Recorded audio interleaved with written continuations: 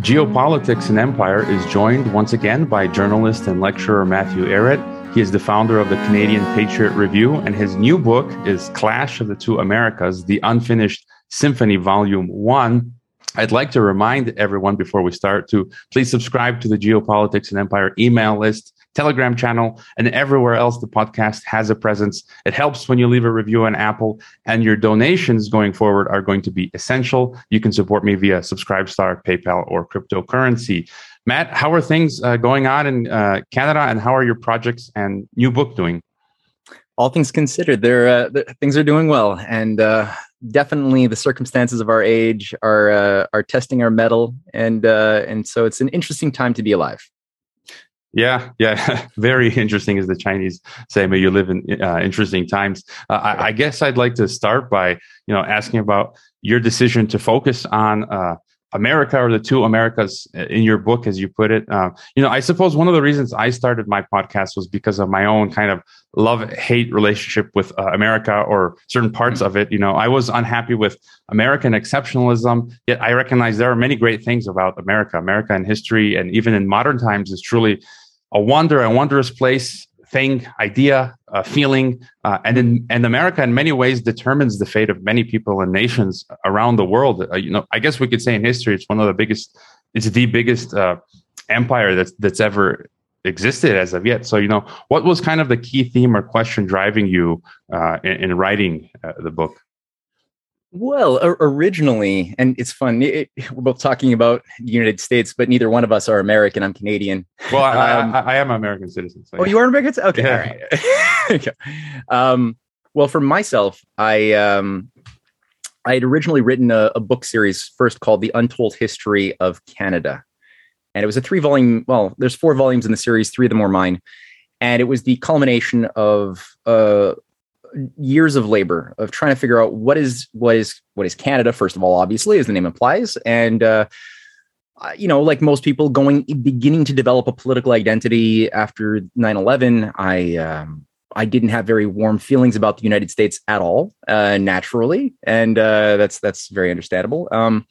But there was still something odd that it bugged me that there were so many instances in U.S. history of leaders being assassinated.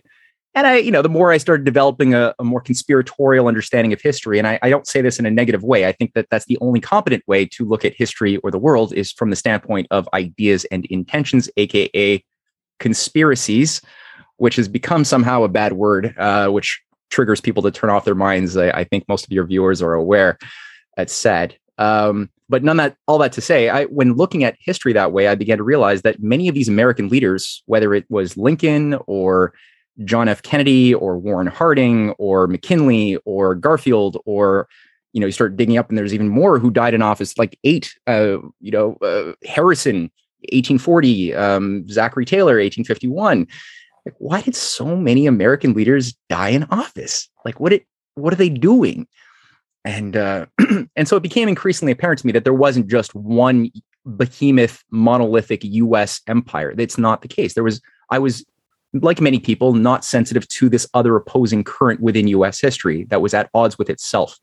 And so that changed how I was thinking about Canada, because what was the cause of Canada's problems at the time? I had very negative feelings about NAFTA, the North American Free Trade Agreement. It had destroyed like 2 million productive jobs in Canada. It had really, and you look at who did a lot of that damage, it was American corporations, which used the deregulation of the system after 1992 to buy up a lot of formerly Canadian-owned enterprises that was not useful to our well-being.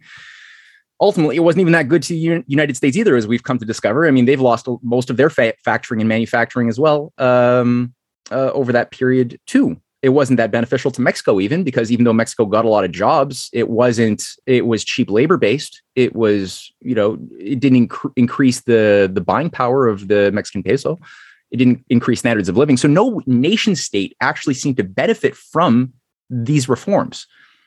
So then what was controlling the United States such that it did something that was not only destructive to it and Canada and Mexico at the same time, but that only seemed to benefit a small coterie of interests who exist above nation states. And then that sort of changed how I was thinking about Canada. What exactly came into the United States after John F. Kennedy was assassinated. Actually, the question I started asking was, what was John F. Kennedy doing? What were his policies? And is there anything in common with what Roosevelt, who also died while in office, is there anything common to the policies he was doing and the power structures he was challenging? And was there any commonality to what Warren Harding was doing when he died in 1923 and the power structures he was challenging? What about William McKinley, who was assassinated in 1902? What were his policies? And again, same questions, right? Any connection to Garfield in 1880 and his power structures that he was challenging? What about Lincoln? Right? Who were the networks that were their advisors? What was their common view of foreign policy? Was there a common view of how they thought the U.S. should act and generate a foreign policy doctrine for its neighbors? And of course, the answer increasingly became clear in my mind that there is a unifying invariable amongst these various cases separated in space and time by a very long, generations separate these individual lives. But there's a common principle being expressed, which is anti-imperial. There's something about the US Constitution, I was trained in a Canadian schooling system, which means I was trained to be anti-American in school. They start that early. So there was nothing very special about America before I developed my political sensibilities. It was always something that was just, they didn't have the respect for the mother country that we had as Canadians. We're much better people because we never had a bloody war. So we must be better. Everybody likes us and we're polite. And so there was this like weird self-congratulatory culture, which totally diminished the singularity of the American experience as a phenomenon in history from 1776. But when you actually look at the battles and you look at the international dynamics of what made 1776 happen, how did a small colony organize itself somehow miraculously to overthrow imperial structures of global control run by the British Empire, the British East India Company, the City of London, their international, espionage networks run out of the Foreign Office? How did that happen? And how did it establish a new type of society founded upon, at least in principle, the consent of the governed and the general welfare? That didn't make any sense. Was it just they didn't want to pay taxes on tea? Is that really it? Or they didn't want to pay taxes without being represented in Parliament? Is that really all it was? Was it just that pragmatic, or they wanted their own slaves and Britain somehow didn't want them to have slaves, like we're being told from the 1619 Project that's currently reshaping critical race theory in the United States? No, that wasn't it. You actually start reading the writings of the people who made it happen. Read Benjamin Franklin, read Hamilton, read these people, and you start seeing a very different picture. And you start seeing that there was a global network of co-conspirators. Conspiracies are not always bad. And you start realizing that the American, 1776 to 83 was the effect of a long-term conspiracy to create on the earth for the first time concepts that had only been concepts from the time of Plato's writings about the idea of a philosopher king, about a society that could be premised around the idea of a city of God, like in Augustine's writings, or Cicero's Commonwealth, the Platonist in Rome, who tried to stop Rome from going into an empire. Cicero had written on the laws, these concepts of how do you judge a good law in alignment with the laws of nature, both in physics and in morality, and then translate that into laws that were good versus destructive laws that were just species of violence. And Augustine develops that in a City of God. Aquinas develops that in various forms of writings. And so it was a concept, but it wasn't acted upon in a codified way until it finally happened in 1776. And then it carried on forward, but it was never a finished product. And that's why in the case of my book, I decided to finally take a lot of my writings, pull them together after doing these Untold History of Canada books, and write a 2-volume series on American history. And the first volume, which you referred to, is called the Unfinished Symphony, which deals from 1776 until 1901. The bookend being the assassination of McKinley and what was destroyed with his assassination. And then the volume 2, which should be published in about 6 weeks or maybe 2 months, is going to tackle from 1901 to the future, with a focus on looking at where is the principle that Ben Franklin evoked, where does it exist today in the world such that there might be still hope for pathways for a future worth living in. And the punchline, I'll just say it right now, is ironically in the Eurasian part of the world, represented by Russia and China currently in the Belt and Road Initiative, which is, I just said the punchline, but it doesn't make sense until you read the story. Right. So maybe I should go back to Mongolia or Kazakhstan, where I used to live. And that's a question, burning question in a lot of people's minds. I get questions, emails, messages all the time about where should I go. But hopefully in 2 months we can talk again about the second volume. But going back again a bit, my own worldview is that dark forces have always been at play, since the beginning of mankind's history. And you said conspiracies are real, and I actually think history is defined basically by conspiracy, and there are good ones and bad ones. I'll use the classic example.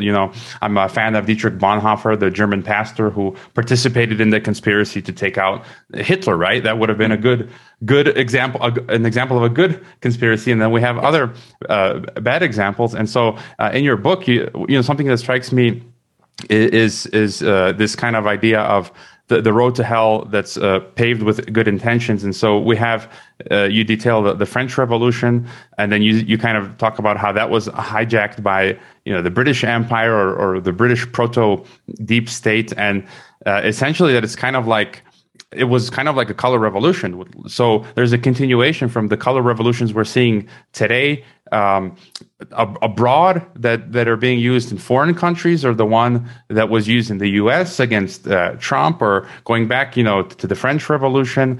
Later you talk about how, the same thing happens in Canada, where the 1867 founding of Canada was designed by British geopoliticians to keep it locked into British Empire, and that it was the third time in 90 years Canada had a chance to truly become sovereign. So maybe could you comment a bit on what that struggle with the French in France and then Canada? This is why I love talking to you, because there's so many interviewers that I interface with who I know they don't read the book, but it's like, no, it's okay. But you actually read everything. You read everything. That's just so good. Sometimes it's there's two ways, I think, of approaching an idea of what is or what was. And you have to both look at what was something, how did it happen, but also how didn't it happen? Where did it fail to happen? Because we're dealing with a complex dynamic, and history, from the standpoint that I'm trying to encourage people to approach history, is that it's not really about the past. It's about the futures that didn't happen or that did happen. So history is about different competing ideas of the future. And some of them failed, some of them succeeded, some of them should have happened but didn't, because people were assassinated, or there was artificial interventions to disrupt the flow, the natural sort of blossoming of states that would have been more in harmony with human nature and our happiness and will. So what were those potentials? And it's sometimes difficult. It's a new way of thinking for a lot of people to think about history that way, but it's very, you start getting a lot of rich drama, and having it, reading Shakespeare, reading Rabelais, having some literature under your belt helps a lot too, because you get sort of a taste for what is the substance of real drama and real history and real tragedy, because history is all about tragedy, and people who either sometimes were not tragic people, who had potential and they lived up to it, like Lincoln, despite the dangers, or Ben Franklin, or Kennedy. They were not tragic people, though what happened, you could say, to the society that failed to take up the torch was tragic, because people could have been bigger. So to go back to your question on the French Revolution in Canada, there are two case studies of where the American this process failed to properly blossom, though it could have. And for those who don't know, Canada is set up as the only monarchy of the Americas, and that's a bit confusing for people. Like, why is it a monarchy? We're about to have an election. It was just announced randomly. Like, that's how things work in a monarchical parliamentary system. Is you don't have set organized election processes. Like, literally, the minority government just said, we want to have an election. They asked the Queen's hand in Canada, the legal head of state, called the Governor General, for permission. The Governor General gave a royal assent. So now we're announced that we're going to have an election in 3 weeks. That's weird. That's a weird way of doing things. So what is Canada, and why did we fail the Ben Franklin Challenge is one of the early chapters where I make the point. Ben Franklin was up here for weeks in 1776 before the signing of the Declaration. He obviously had a lot of allies in Quebec who felt a great sympathy for the U.S. cause. They had no love for the British, who had abused the French quite a bit after the 7 Years' War. So why did they fail to still, despite all of that, accept the offer to join as the 14th colony? So I elaborate upon that. I go through some of the elements of the British intelligence operations using Jesuitical operatives as well, who were firmly ingrained and entrenched in the Canadian establishment. Like Bishop Briand was one of them, who basically passed a rule saying that you will go to hell and burn forever because you'll be excommunicated as a farmer if you fight with Washington. So that scared, burning in hell forever was not attractive. The other thing was the warm blanket clause. So, we were given by British, Briand said, the bishop said that if we stay allied to the king, we will be granted local controls, local democratic controls for the first time that we would have never have dreamed of having before. And so that was a bribe. It was called the principle of enfourrapé, which is a French word currently in use to describe being screwed over. But the word comes from English infer wrapped, or wrapped in fur. So they basically just wrap people in a warm furry blanket and be like, just stay with Papa. And so we failed. And as a result, there was a British intelligence hand always available in the Americas to subvert the USA itself, and to over time. And this is not a new thing. And in my book, I go through how you had people like Aaron Burr, the guy who sets up Wall Street, the Bank of Manhattan, who kills Alexander Hamilton, who interfaced very closely with his nephew, the Governor General of Canada, to create the first effort in 1800 to break up the United States when it was just a couple of decades old. And the idea was that, he was running for the presidency against Jefferson. He was going to win in all likelihood. If Hamilton had not intervened in Jefferson's defense, Burr would have won. And the idea from that standpoint was to create a Northern Free State confederation allied with the British and tied into British territories in Upper and Lower Canada. So that would have been one new nation, a confederation that would have dissolved the Constitution completely, as the slave states would have become their own confederacy, again, allied to the British, because who's buying the cotton? It's the British. Who's controlling the shipping routes? It's the British. Who's controlling the banking system internationally? It's still the City of London back then. That's not a new thing. So the fact that Aaron Burr is also in the middle of setting up Wall Street and the bank, which becomes JP Morgan, becomes part of the Bank of Manhattan that he sets up and kills Burr, it's not a coincidence. So all that to say, Canada is always there. And when Burr is about to go to jail for the third attempt to break up the United States that he's caught for, when he's in 1807, just 7 years later, he's already killed Hamilton. He's now working with a bunch of traitors in the Federalist Party to create a Western Confederacy after the Louisiana Purchase, and he sets up himself to be the head of this new thing that was going to declare war on Mexico, or on Spain, and take control of Mexico, take Louisiana and New Orleans, using American mercenaries from Andrew Jackson's house, which was the headquarters. Andrew Jackson his manor provided the home base of recruitment. And somebody blew the whistle at the time before it could be carried out. And the idea was to install Aaron Burr, after that succeeded, in the White House in Washington, D.C., after deposing the sitting president, who I guess would have been Jefferson. That was uncovered before it could happen. Again, it required some serious Anglo-Canadian operations to make that happen. And where did he go to avoid arrest? Montreal, Canada, where, again, his nephew is still the Governor General, who sets him up with letters that he takes with him to London, where he stays for 5 years until 1812. In Jeremy Bentham's house, the guy who was the head of British intelligence sets up Aaron Burr in an orgy-filled opium den of his debauched manor, which Aaron Burr calls the best time of his life, and he meets with Lord Castlereagh. He's interfacing directly with these guys who are arranging the Congress of Vienna just in 1815, just a few years later, right, to reimpose dictatorship and monarchical systems of control onto Europe after Napoleon. So he's meeting, and then he's deployed back into the United States a week before the War of 1812 is launched. Why? Because there's a new operation to dismantle the U.S. in another way, using its Canadian operations. And this becomes the next 40-year dynamic is shaped by the Burr machine, which involves Martin Van Buren. It involves Andrew Jackson, who later on goes on to kill Alexander Hamilton's second Bank of the United States and empower the slave power of the South after cleansing the South of Cherokee under the Trail of Tears that resulted in thousands of dead Cherokee, territories, lands that were just given to the slave power, these oligarchs that were then turned the South into this economic powerhouse, fourth most powerful economy of the world, where 80%, like I said, of the cotton production was to Britain, which was using it in their Charles Dickens describes the terrible situation of their textile mills to then feed to India, which used to have textiles, but now they're not allowed because they have to produce opium for China so that you can subdue the Chinese dragon. So they had this whole international closed system network that had to be maintained, kind of like that's how technocrats operate. It's through they think of systems, but keeping the systems in states of subduction and division. So that was what the Civil War is all about. And to get to your second point on this French Revolution, people should read the book, but yeah, it should have been an American Revolution. For the first 6 months, it could have been, until all of Ben Franklin's key allies, who were also some of the leading scientists and artists, Lavoisier, the chemist, who was a part of that.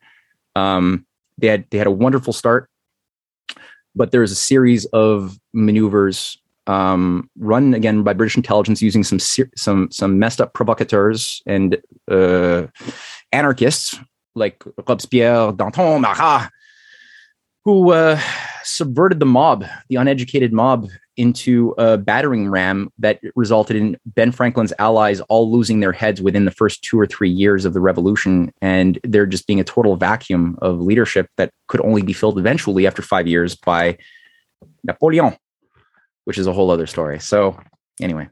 Yeah, and I would say, like, I basically, over time, I'm a history major. I have an undergraduate in history, and over time, the way you're describing things is kind of intuitively the way I've come to see history, and it's just this eternal struggle, of good versus evil, men who want to be free and tyrants. And so, kind of what you just described from 2 centuries ago is the same thing that's happening now. It just kind of feels and looks different because we have all this kind of technology, this kind of dressing that kind of make things look a bit different. I guess that's, for me, what you just kind of described as one of the key themes or points of your book, how every nationalist leader of the U.S. who fought to revive, as you write, Hamilton's system of public credit, protectionism, and internal improvements in opposition to British free trade were killed or died in office. And we kind of see that same thing today around the world. Countries like Iraq or Gaddafi's Libya, where Libya wanted to be self-sustainable, have their own gold dinar and not plug into the IMF and World Bank systems, Iran and so forth. So all these who want to retain their sovereignty they're being deposed and balkanized. And it seems that early on, one of the goals, as you say, was to split America through the Civil War. So to prevent it from unifying, and we see that's the same old strategy: divide and conquer, divide and conquer. They did it to Yugoslavia, where my parents came from, and they're doing it now all over the place. So, what are your thoughts on that, as well as how it's being applied today?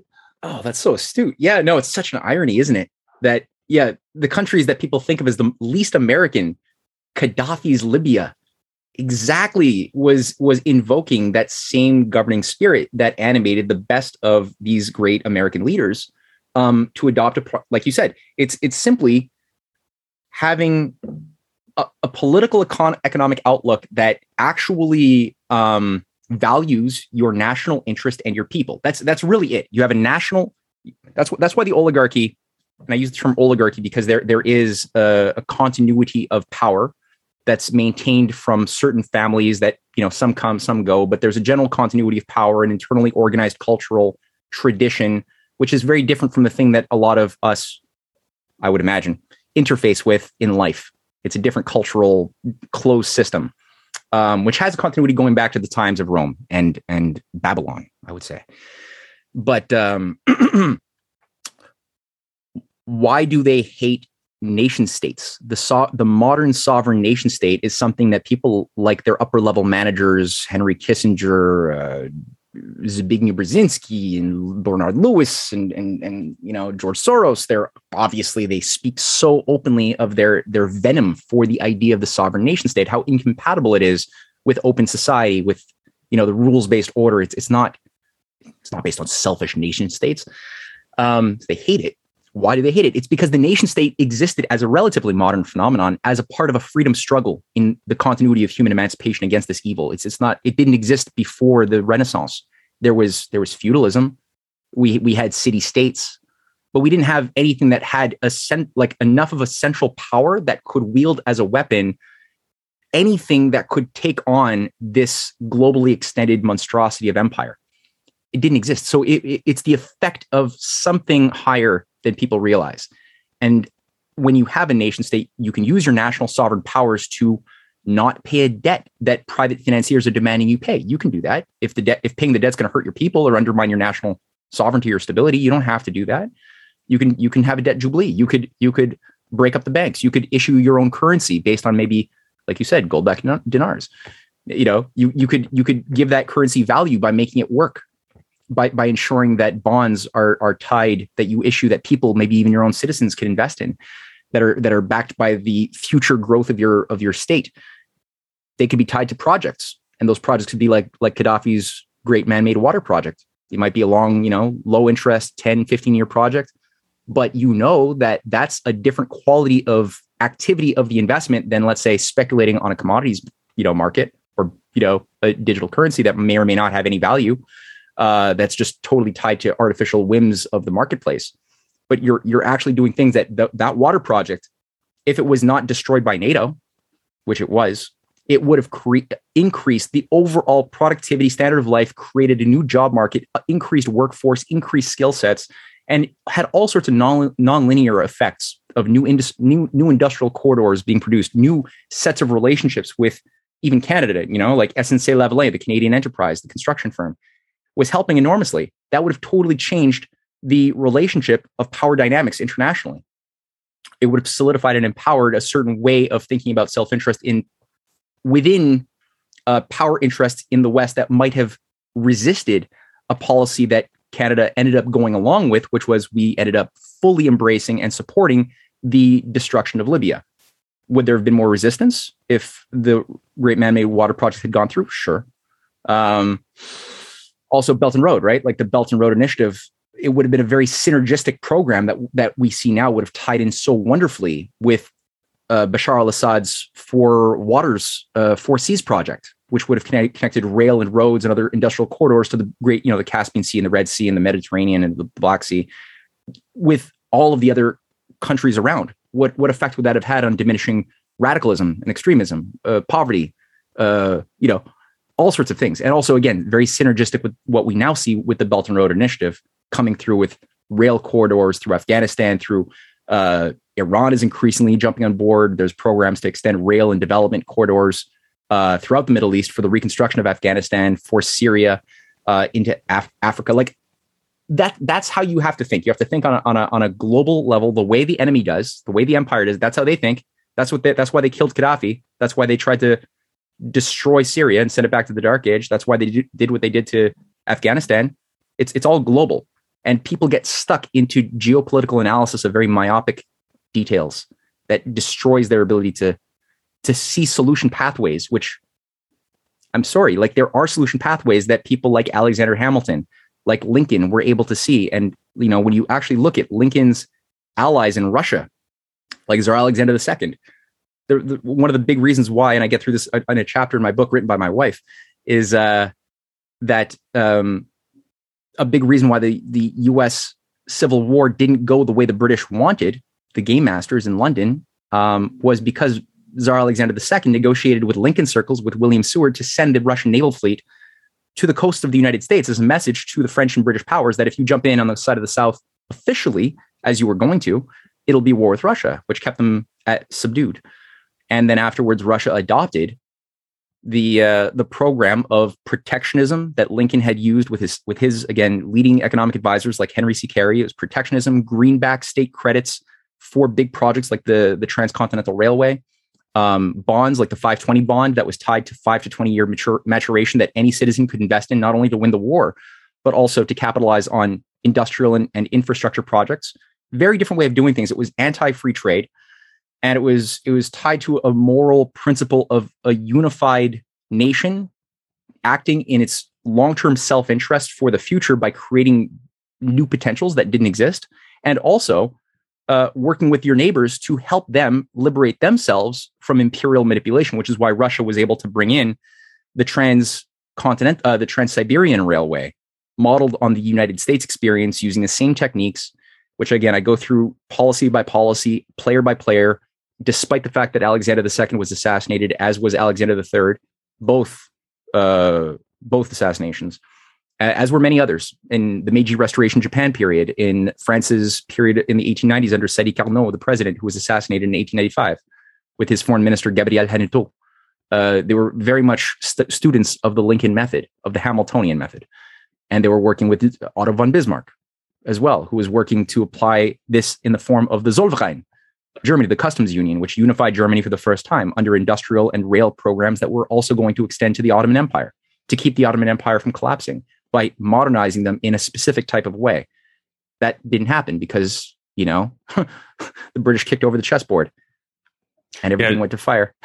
Yeah. You kind of you answered my next question. You read my mind, so I was gonna bring up that chapter where you also you mentioned Alaska as it seemed Russia's sale of Alaska to the U.S. was a decision to counterbalance against the British Empire, because both America were threatened by the British Empire, and so was Russia. And we kind of see that continuation to today. When Trump was president, there was this kind of Trump.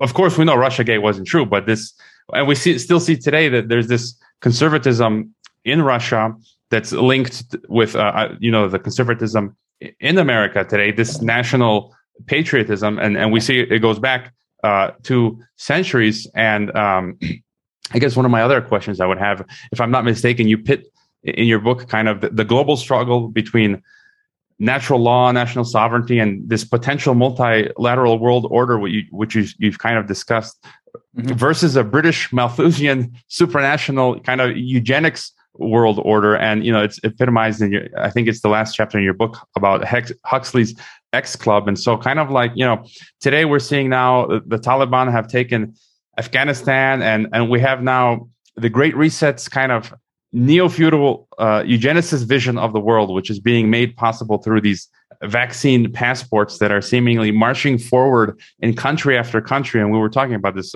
before the interview. And so you mentioned that in these European revolutions, governments, back as they've tried, as you've detailed, to kind of overthrow this yoke, these revolutions where governments honestly believed the purpose of law and government was the common good.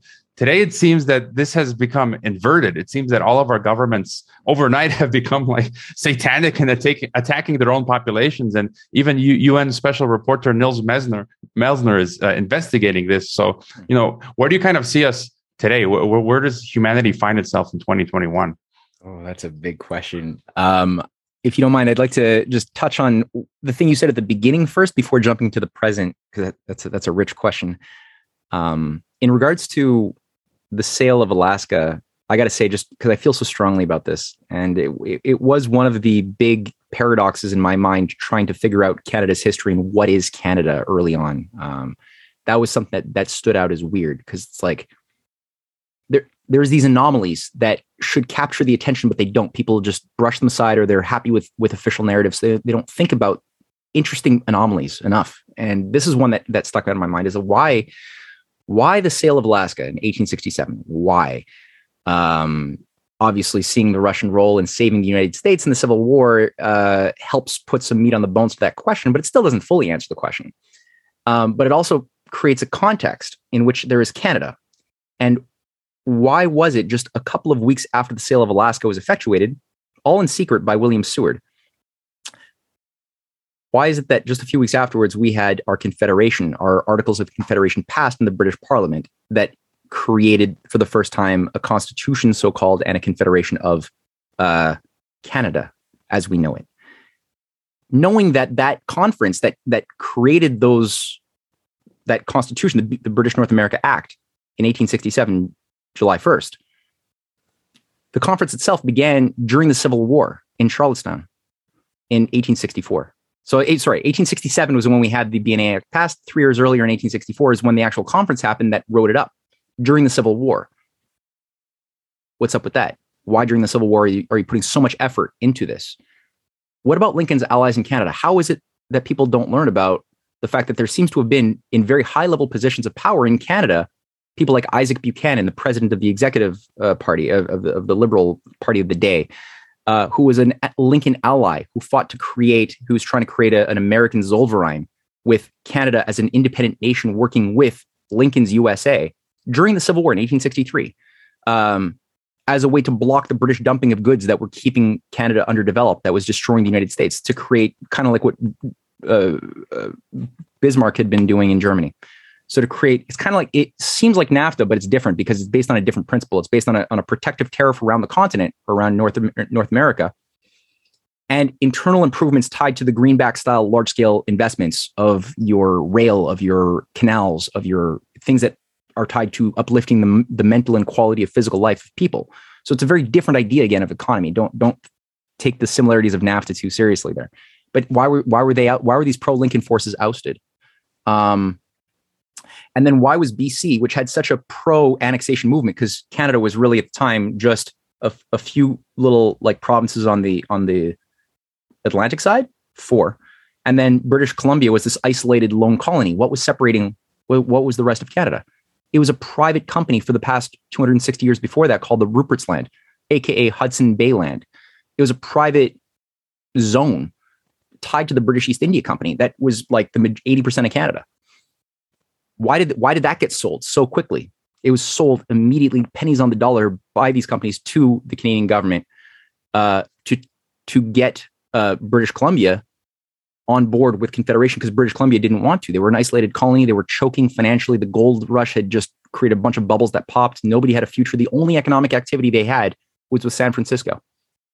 And so why did the British annexation movement to join the United States fail?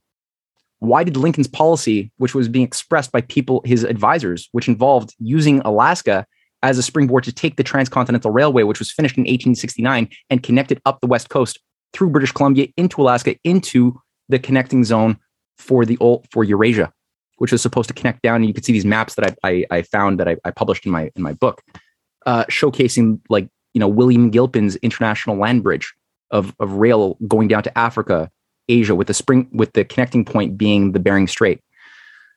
So all of these things that was the momentum. Why didn't it happen? And so from that standpoint, you could better appreciate what was the real geopolitical reasons for the British North American Act, the sale of Alaska, the creation of Canada as we know it without the mythologies, just honesty, and it helps.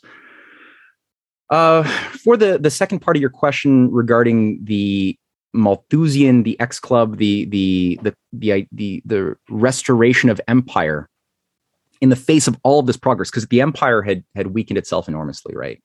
Go back in time to that period. If you're if you're a Lord Palmerston type of geostrategist looking at your globally extended system, you've just exerted massive resource allocations towards the Opium Wars, the Second Opium Wars against China. You've exerted massive influence and expenditures in supporting the Confederate South. The British were building warships used by the South to fight Lincoln. That failed. You had already spent a lot of effort in working with France and some corrupt people in the Ottoman Empire to get Russia into the Crimean War, to dismantle Russia and also to dismantle the Ottoman Empire. You put a lot of effort into 2 years of trying to destroy the uprisings in India against the controlled famines that killed millions by Malthusian policy. That was the British policy, was use the gifts God gave us of famine and disease and war to check population. Malthus writes that directly, kill babies unless room can be made for them by the deaths of old persons. He's a mathematician. And that's why he's employed by the British East India Company to work at Haileybury College to train, John Stuart Mill and all of the ideologues who would become the upper level thought controllers of the empire. So, Britain had stretched itself far, and they couldn't stop this momentum for progress, and of nations embracing a multipolar win-win orientation for developing their interests as well as their neighbors, in knowing that we get more out of seeing the world as a non-zero sum system. You can create more wealth if you create peace, not division, right? You encourage creative thought instead of stupidity. You can create more in the long term, which is better for everybody. And that was that truth. It's a fundamental truth. It's scientifically groundable truth of self-interest. It's not just philosophically nice. That was so powerful. And the only way that they could bust it up was, there was on the one hand, a certain type of I think of it as a corporate management reshuffling.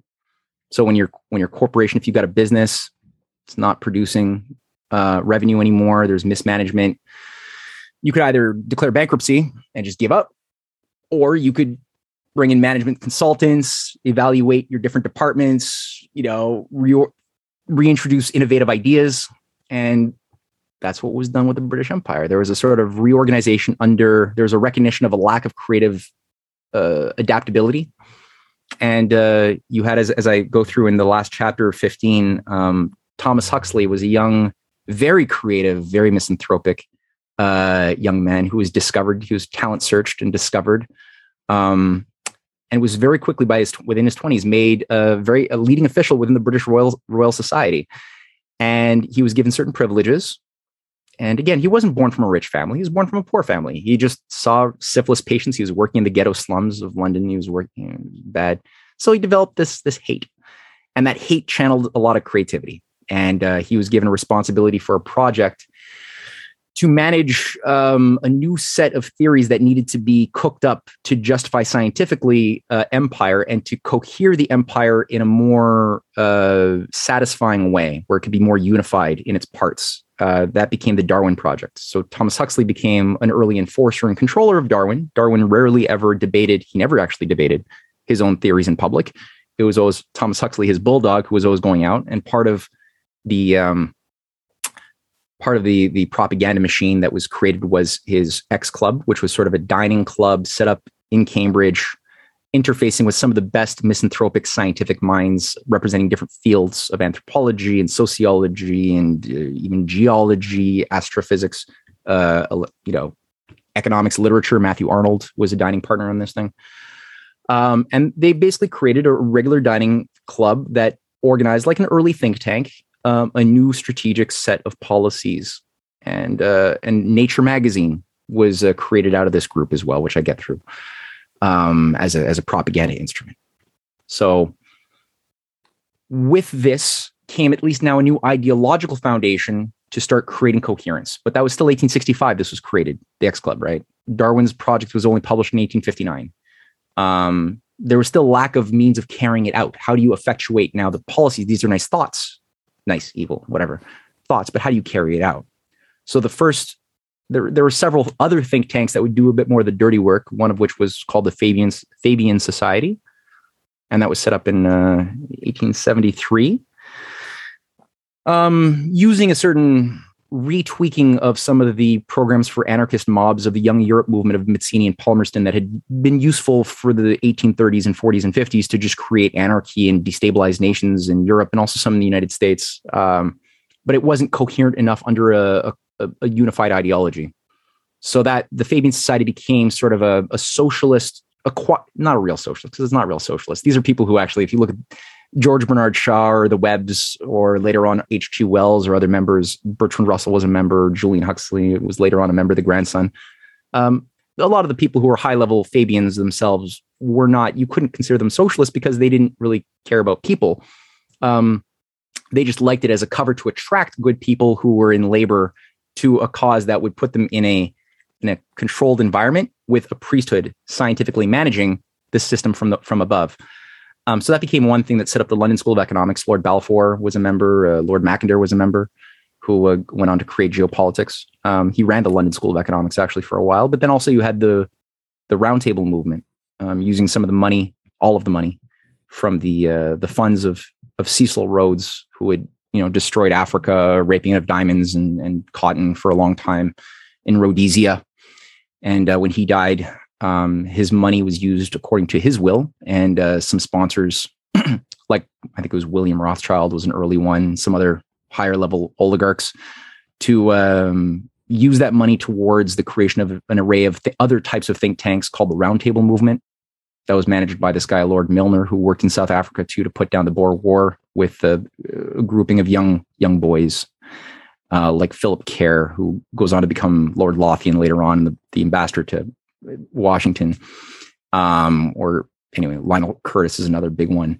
but all of these guys are called the Milner Kindergarten, who manage the Round Table movement. They become leaders of the Round Table movement, and another part of the money goes towards the creation of a Rhodes Scholarship Trust system. So Rhodes Scholars are created to be indoctrinated in Oxford and then redeployed back into their part of the world to maintain coherence and advance a bit more of a longer term agenda.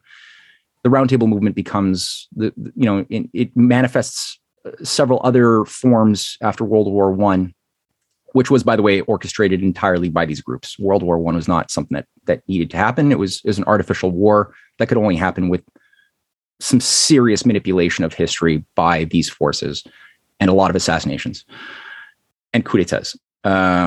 But they created things like the Council on Foreign Relations. So that became the Round Table movement in the United States in 1921, was created by a bunch of Rhodes Scholars and Fabians at that time embedded in the U.S. bureaucracy. They were not controlling things, but they came in high numbers under Woodrow Wilson and Theodore Roosevelt before that. And the Council on Foreign Relations, we know, they didn't. It's essentially the Chatham House. I mean, the Chatham House movement in London, which was the Royal Society for International Affairs, that was part of the Versailles Treaty Agreements. It was brought online as part of that whole package after World War I, as well as the League of Nations. It was all part of the different aspects of the same world government beast. They couldn't just call themselves Chatham House of America, so they gave themselves Council on Foreign Relations, and we had versions in Canada and in New Zealand and South Africa, and actually a major organization which today runs a lot of anti-Chinese psyops, that's very attractive to a lot of people who are smart, is the China Africa podcast, which some of your viewers might know of, which was entirely funded by the Round Table movement of South Africa. Is it China Africa Project? I think I subscribed. That's the one. Yeah. Okay. Yeah. So, that sort of sets the tone for a lot of the stuff I go through in volume 2. So I'm not going to spoil it too much, but I just comment, because I have my undergrad in history and the master's of international relations in Geneva, and I'd spend a lot of time in the original League of Nations building and library and having lunch over there. And it's funny, the stuff that they teach you in, mainline university, in history, it's none of this. And so as I was waking up, the time between my undergrad and master's degree, on my own, I was reading all this stuff, and I was reading Lord Lothian and the Milner and Rhodes and all of this stuff, and it was just mind blowing. It's opening your eyes, and you're not taught any of that in international relations or history. And for me, that's the key stuff. That's the key driver of history. That's the reality. And what they're teaching us is bunk. So, in that time between, I spent thousands and thousands of dollars on Amazon. And as a student, I had all this time, a year or two, and I just going through all of this stuff. And then you get to read, G. Edward Griffin and all this stuff. And then, the turn of events later, I get to have lunch with G. Edward Griffin, and meet him. And so it's fascinating how things turn out. And so just kind of like, my final question would be just to get your final thought where we are today, where what you described towards the end of the 19th century, this kind of scientific, let's call it dictatorship, it really feels that a century later, now it's really coming into its own, into fruition. And now they're like applying, and I think they tried to do it through the Nazis and Hitler. We know that IG Farben, the pharmaceuticals, financed Hitler, that these same eugenicists you talk about gave their, Rockefeller gave the ideas to Hitler. So they were backing him ideologically, financially. He tried to carry it out. He failed. And it seems now they're putting in these vaccine passports, social credit type systems completely. They're attempting to once again, but like never before at this scale that I've seen in history, lock down, restrict everyone's movements globally, and just your thoughts on, we can call it the Great Reset. That's kind of like the symbol, whatever, but what's your feeling now, kind of where we are going forward? It's because it's kind of freaky. Like it's here in 2 Mexican states, they've declared, a third one is thinking about it. We see it in other parts of the world. They're restricting people's freedom. Some people can't go to hospitals if they're not vaccinated. So they're going to die from their ailment in the name of public health because they won't get vaccinated. They're going to be killed by the hospital because they can't deal with the sickness that they have. So, what's your thought? where we are now. Yeah. No, and you and I were talking just before the podcast, right, about how here in Canada, I was watching a video of a podcaster in Montreal who wanted to take his family to New Brunswick, and he was just showcasing and filming the border between Quebec and New Brunswick, just on a little vacation, had armed guards. It was a checkpoint with a serious checkpoint. And asking for his papers. What are your reasons for going there? Are you planning on being vaccinated? Are you already? When you leave, like all of this stuff, it's like you're in another country. And the federal government as well here in Canada. So your question strikes close to home. I mean, has announced vaccine passports federally on September 1st, which it's just a step away from a more broad lockdown into districts and other things, which is just very. I mean, if you've read the writings of people who have created these scenarios, global pandemic scenarios going back to Dark Winter in 2001, or Operation Lockstep sponsored by the Rockefellers in 2010, or Event 201 was more recent, but there's many others in between. They just say what they're going to do. It's not a mystery. You can watch some of the predictive programming crap on Netflix if you want to see also how they're thinking. It's not just fiction. They're doing that because it's predictive programming. It's part of the geopolitical tool chest. So in that sense, yes, it's a scary idea and dynamic. I do get a lot of hope. I would be a lot more depressed were there no resistance from actual sovereign nations working on invoking this process that we've been talking about regarding the Belt and Road Initiative today, the Greater Eurasian Partnership, which has increasingly been expressed by Russia and China as the bedrock. Iran has increasingly become a member of that. 130 countries or so have signed in different forms memoranda of understanding to join the Belt and Road framework in varying ways. China has increasingly vast influence in ports in South America. A lot of nations who have been beholden or at least trapped by the Western technocratic system of governance are increasingly looking at escape routes, pathways out of the sinking ship, because the financial system is also a ticking time bomb of bubble. So they're seeing that there is a development pathway for the future that they could work with. So I think you would get a lot more people jumping on board that. Already Afghanistan is increasingly, we're seeing, tying its destiny to the Belt and Road Initiative, which we could talk about maybe in a future podcast. So there is resistance. And that's my whole point. There is top-down, an alternative system which is fighting with creative energy and force, which is in alignment with what I recognize as being a force of natural law in history and the future. It's very future-oriented. It's very creative-oriented. It's very much based upon the defense of the people and the sacredness of life. Now, there's problems. And I'm not saying these are like all angels in Russia and China. I'm not saying that. But I'm saying that the orientation towards self-interest is in alignment with all of these other things I'm talking about, despite the problems. And it's something that keeps Henry Kissinger's and other technocrats up at night. Now, the Great Reset, it comes out of a neo-Malthusian revival. It's nothing original. I mean, this is the World Economic Forum at Davos was created at the same time that the Club of Rome was created, at the same time that the post-industrial society was ushered in 1971, when the US dollar was removed systematically from the fixed exchange rate system that had been sort of the bedrock of Bretton Woods after World War II. So that was done under George Shultz, Henry Kissinger under Nixon, who were coming in with the Trilateral Commission at the time that was officially set up in 1973, but the ball had begun rolling in 1970, and it was a Rockefeller-funded initiative. But all of you just look at what the Trilateral Commission members were in terms of all of Carter's cabinet, much of Gerald Ford's cabinet, and onward. So there was it wasn't just one thing. I mean, the program was to get rid of the anti-Malthusian political economic traditions of the West and replace it with a new Malthusian system of controls and a paradigm, an associative paradigm of ethics that would come online with a consumer society. It was literally a reset of thousands of years of human civilization that was being attempted there by the likes of Kissinger and his Club of Rome devotees around him that brought, people like Alexander King, Aurelio Pichai presented frequently at the early stages of the World Economic Forum with Klaus Schwab. And the idea was always there are limits to growth. You thought there were no limits because you thought humans were sacred, and you thought we had creative thought that could discover things of nature and translate them to new discoveries of technology and science that allowed us to have more people at higher standards of life, and we could change nature in both destructive as well as sometimes good ways, like greening deserts the way Gaddafi was doing, right?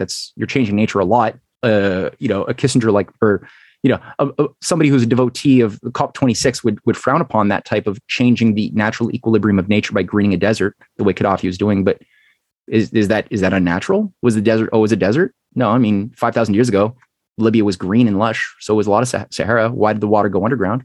We don't know. But the fact that we can actually do things that involve bringing fresh water above ground and increasing, green on the earth is interesting.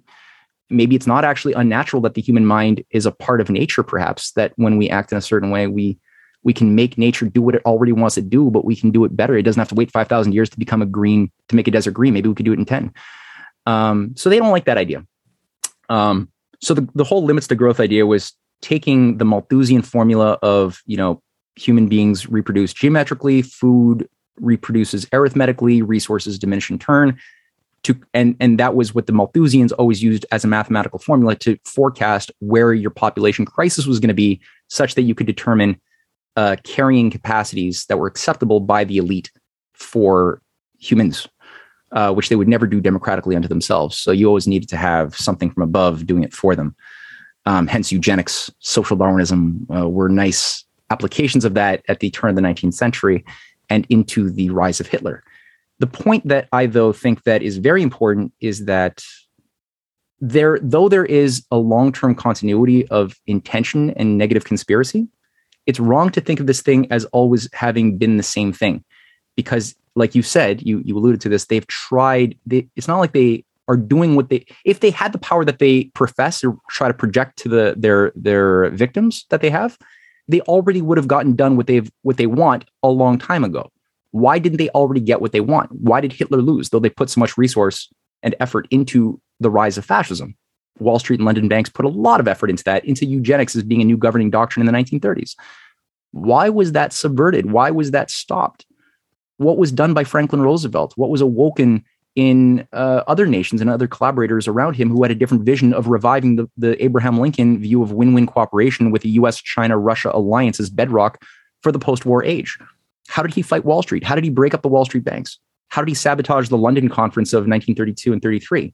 How did Roosevelt do that? He just went in there and he sabotaged the entire World Government League of Nations conference to create a one world government in 1932, 33 as a solution to the economic crisis. Their solution was get rid of nation states, give central bankers the power to bring back stability to the economy. Why did Roosevelt say no to that when all of the other Democratic Party leaders want that? How did he subvert that?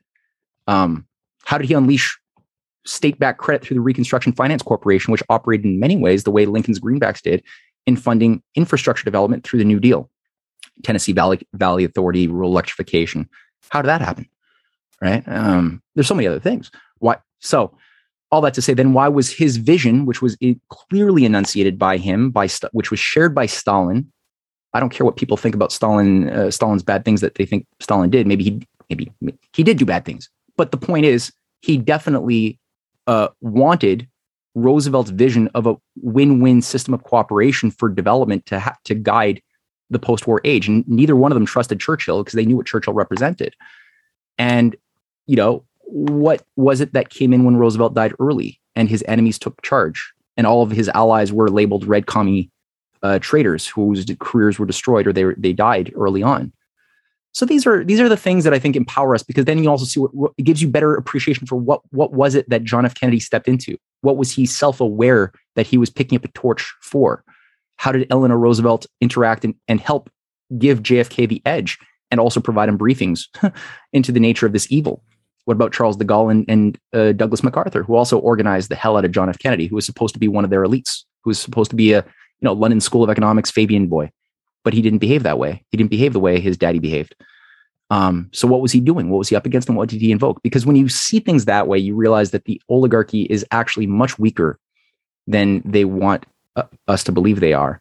And the Great Reset is just a revival of the same thing that we've seen time and again run society into dark ages and collapses, because these oligarchs just want to diminish.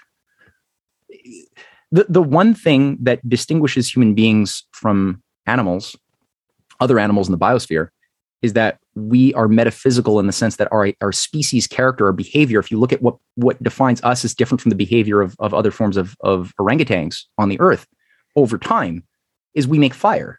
We don't just make fire, but we discover the laws of nature. Other animals run away from fire. They're afraid of it instinctively. We not only harness the fire, but we can then improve upon the fire by discovering qualities of nature and translating those and communicating them metaphorically through imagery, through symbols that we then create, we transmit to awaken thoughts in the minds of others that come after us, in order to, increase our relationship with the laws of nature. And when we do it right, when we're operating on moral principles of the benefit of our neighbors, of our care for our children and our unborn grandchildren, respect for those who sacrificed of themselves to give of themselves, for us. When we operate and situate ourselves in that broader contextual expanse and shape our identities accordingly, and our what comes with our identities, our choices, our will, our priorities are changed that way. When that happens, our species character is different. We have 9 billion, and you could say that that's unnatural or a sign that we're a parasite on nature, the way a lot of these, misanthropes want us to believe, who teach our children. But maybe it's a sign that we're different, and we could be better than we are. That it's great because that's more minds to discover more problems in a universe which seems to be infinitely growing. And I mean, to talk about the limits of the universe when we've not even traveled very far outside of the limits of our own solar. We haven't traveled outside of our solar system as humans, barely, outside of the limit of the moon. So to talk about the limits of the universe and when it started, when it's going to end in a big crunch, and where its limits are, and how it started 13 billion years ago. And I mean, come on, that's hubris. Or what's inside of the sun. We haven't gone more than 13 kilometers below the crust of the earth. The crust is like an apple skin over the apple. It's like 60 kilometers in total. We've gone 14 kilometers in there, and then we have 2,000 miles of mantle and another 2,000 miles of core. Whatever that, to talk about these things with such hubris, that's what it looks like. There's this much crust and this much lava and this much. I'm not a hollow earther. Don't get me wrong. I'm just saying, there's a lot we don't know, and to have more minds, to put those minds to creative solution orientation, and is good. It's a good thing to have more people, because the universe is big, and who says we can't terraform another planet if we have an 80 or 100 year orientation? We might want to practice the way Gaddafi was doing on the earth by, let's say, greening some deserts first here in our backyard and get a handle on what are these forces of nature that we're dealing with. But then maybe we might find ourselves taking some of those insights out and looking at Mars in a new light and thinking maybe we can take some of this primordial electromagnetic field on Mars and maybe, take some of those ice caps and start creating, a new atmosphere or something, or figure out ways of using fusion to God knows do what. I mean, maybe we could start terraforming Mars in a serious way and then go beyond that. Maybe. I mean, I think so. Yeah, I would just add on the comment of limits to growth. I've traveled pretty extensively and been all over the place. And I mean, from my experience, I don't think we're as finite, in terms of resources. I think that we've still, as you mentioned, 8-9 billion. I think we're between 7 and 8. We're projected to get to 9 billion. There's still plenty of stuff to go around. It's just it has to do with who's controlling the resources and managing the resources. And there's people that don't want to let go. We've got these billionaires that that have hundreds of billions, while that have obtained it through keeping people poor. And so yeah, I think that there's an abundance, that we have an abundance, and this idea that the growth is limited, and I kind of don't buy it. I've been all over the place, and you can see we still got a long ways to go, and we can still support a lot of people. And I guess we'll continue the conversation in a month and a half or two again. And so I love your Substack at matthewehret.substack.com, and your website is canadianpatriot.org. Any other website or project we should know about apart from people going out and getting the book? Yeah, there's also I co-wrote the book with my wife, Cynthia Chung. And together we also run a nonprofit organization called the Rising Tide Foundation in Montreal, and it's risingtidefoundation.net. We do a lot of projects. We're currently building a big dodecahedral observatory with one of our associates as a new type of teaching template, which is an interesting experiment. We're raising funds with that as well, by the way. So if people want to help out with that, please, we have to buy a big 35-inch telescope. The other thing is we do weekly seminars. So every Sunday we have different lecturers, different people who are just great minds in different parts of whatever field that they have contributed to, who have been giving presentations, and this has been going on for 2 years now, every Sunday afternoon. So we're going to have something on U.S.-Russian relations from 1776 to the future in not this Sunday, but the Sunday afterwards. Anybody who wants to get involved with these things can just write to info@risingtidefoundation.net. And yeah, that's it. All right. Yeah, I forgot about them, Rising Tide Foundation. And everyone be sure to bookmark Matt's website, check out the new book, and subscribe to him everywhere. And it was good talking again. Yeah, it was a pleasure. I hope you enjoyed this Geopolitics and Empire podcast interview. The website is geopoliticsandempire.com, and I encourage you to sign up for the free email list through which you can receive an update of every new podcast, as well as a long list of key news headlines once a week. We're being heavily censored. YouTube has deleted some of our videos, and we currently have one strike. Patreon has terminated our account. Facebook has restricted our page, and Reddit has been deleting posts. Our favorite social media channels are Telegram and Twitter. The best places to watch the podcast beyond YouTube are on Odyssey, BitChute, and Brighteon. The best places to listen to the podcast are on SoundCloud, Apple, Spotify, Google, or on any other podcast app. To help keep this podcast alive, leave a review on Apple Podcasts and wherever else. Subscribe to all our platforms and leave a donation if possible via Subscribestar, PayPal, Bitcoin, or Ethereum. You can also find us on MeWe, Minds, Gab, Float, VK, LinkedIn, and Instagram. Thanks for listening.